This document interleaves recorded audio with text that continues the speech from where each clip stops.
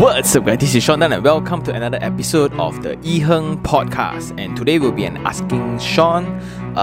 We will be answering a question from Zeng Ming Heng, right? So Kimberly, sorry. Okay, I always pronounce people's full name. Hi Sean, I have a doubt on whether to buy the property now or wait until I save enough.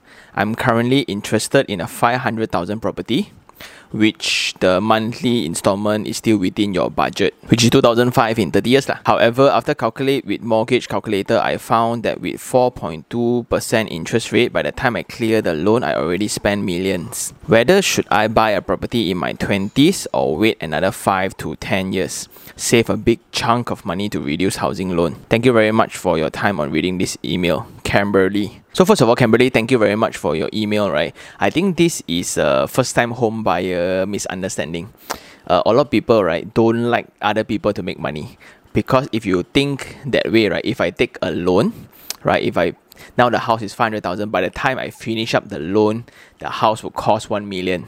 Right, so like the bank would have earned 500,000, which is double. Wow, so good. Might as well be bank, right? That's why bank business forever good. So this is a concept where in the market they call it leverage, meaning to use facilities, right, to actually help yourself make money. And the other concept is actually called win-win situation. Like today, now scenario 1, you wait until you can save the whole amount, let's say 100,000. Maybe 1 year you can save 20,000. You can save 5 years straight, right, for 100,000. So 5 years later, you use that 100,000 to buy back this house. There's two things to be considered. Number one is the time value of money. The 100,000 today and the 100,000 5 years later would have been different in terms of value. So today now Milo Ice is 320. 5 years later, I think with this COVID and everything, right, it might cost 5 ringgit, right? So maybe 5 ringgit for a Milo already in the future. Plus, that same property that you are going to buy, right, let's say 500,000. 5 years later, do you think it's still 500,000? Let's say be very conservative okay, 20% increase It's around 600,000 already. So the theory of saving more money so I can actually pay less interest to the banks to get a product, right, then it doesn't make sense because this product actually appreciate in value. If you talk about cars, then maybe different because cars generally all will depreciate, meaning like you're actually paying interest for something that is depreciating. So that applies for car, but for house, right, it's a whole different theory. The way you should be thinking is this, like 500,000, okay? 500,000, let's say if you can use no money at all, meaning like zero of your money, you just use your credibility. It means that you can prove to the bank that you can pay this 2,500 monthly, meaning your salary is around 6,000 to 7,000. Let's say 10 years later, okay, the property as the same case is 20% increase, let's say for example only 600,000 then. But then how much money that you actually cough out in the first place? Zero. But you already participate in the journey of making money together.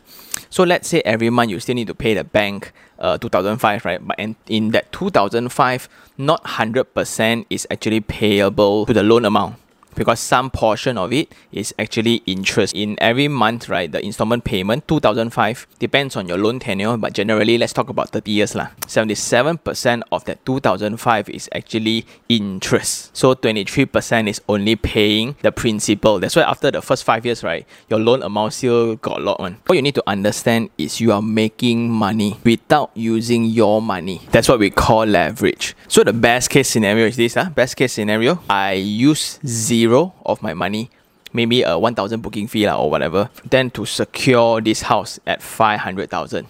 Then when I get the keys 3 to 4 years later, I can actually rent out. Then at that moment of time, 10 years later, the property is actually 600,000. Let's say you want to sell now, right? So 600,000, maybe you pay the loan a little bit. You still owe the bank 480,000, for example. So it means that 600 minus 480,000, you indirectly earn like 120,000, then maybe after tax and all 80,000 you can make a profit without coughing out a lot of capital. So that is the concept of win-win, where the bank win, you win, as well as leverage, meaning like at this moment of time, whole concept is to use the least money that you have to make the most profit or to make the most return back in an investment. That's why a lot of youngsters still sometimes argue that, I put my money into stock market better lah, I put my money into fixed deposit better lah. So the concept is this: I use 100 to make 3 ringgit a year, or I use 3 ringgit to make 100 a year. It makes a lot of difference. So that is called leverage, and real estate is one of the only asset that the bank, right, actually loan you money 90% of the portion. You only cough out 10%. I will cough out 90%, right? And to let you own a property that will increase in value. Yeah, so think about that. Banks are so good in calculating with it, and that's the only asset that they actually do so. So I think that's all, Kimberly, for the question. I hope you understand. This may sound very easy for seasonal investors, but I really need you to understand 2 concepts. One is leverage, one is win-win. Okay, so I think that's all for this episode. If you really like this episode, like it, share it, and even subscribe for more information like this. Until next time, this is Sean Tan. Ciao.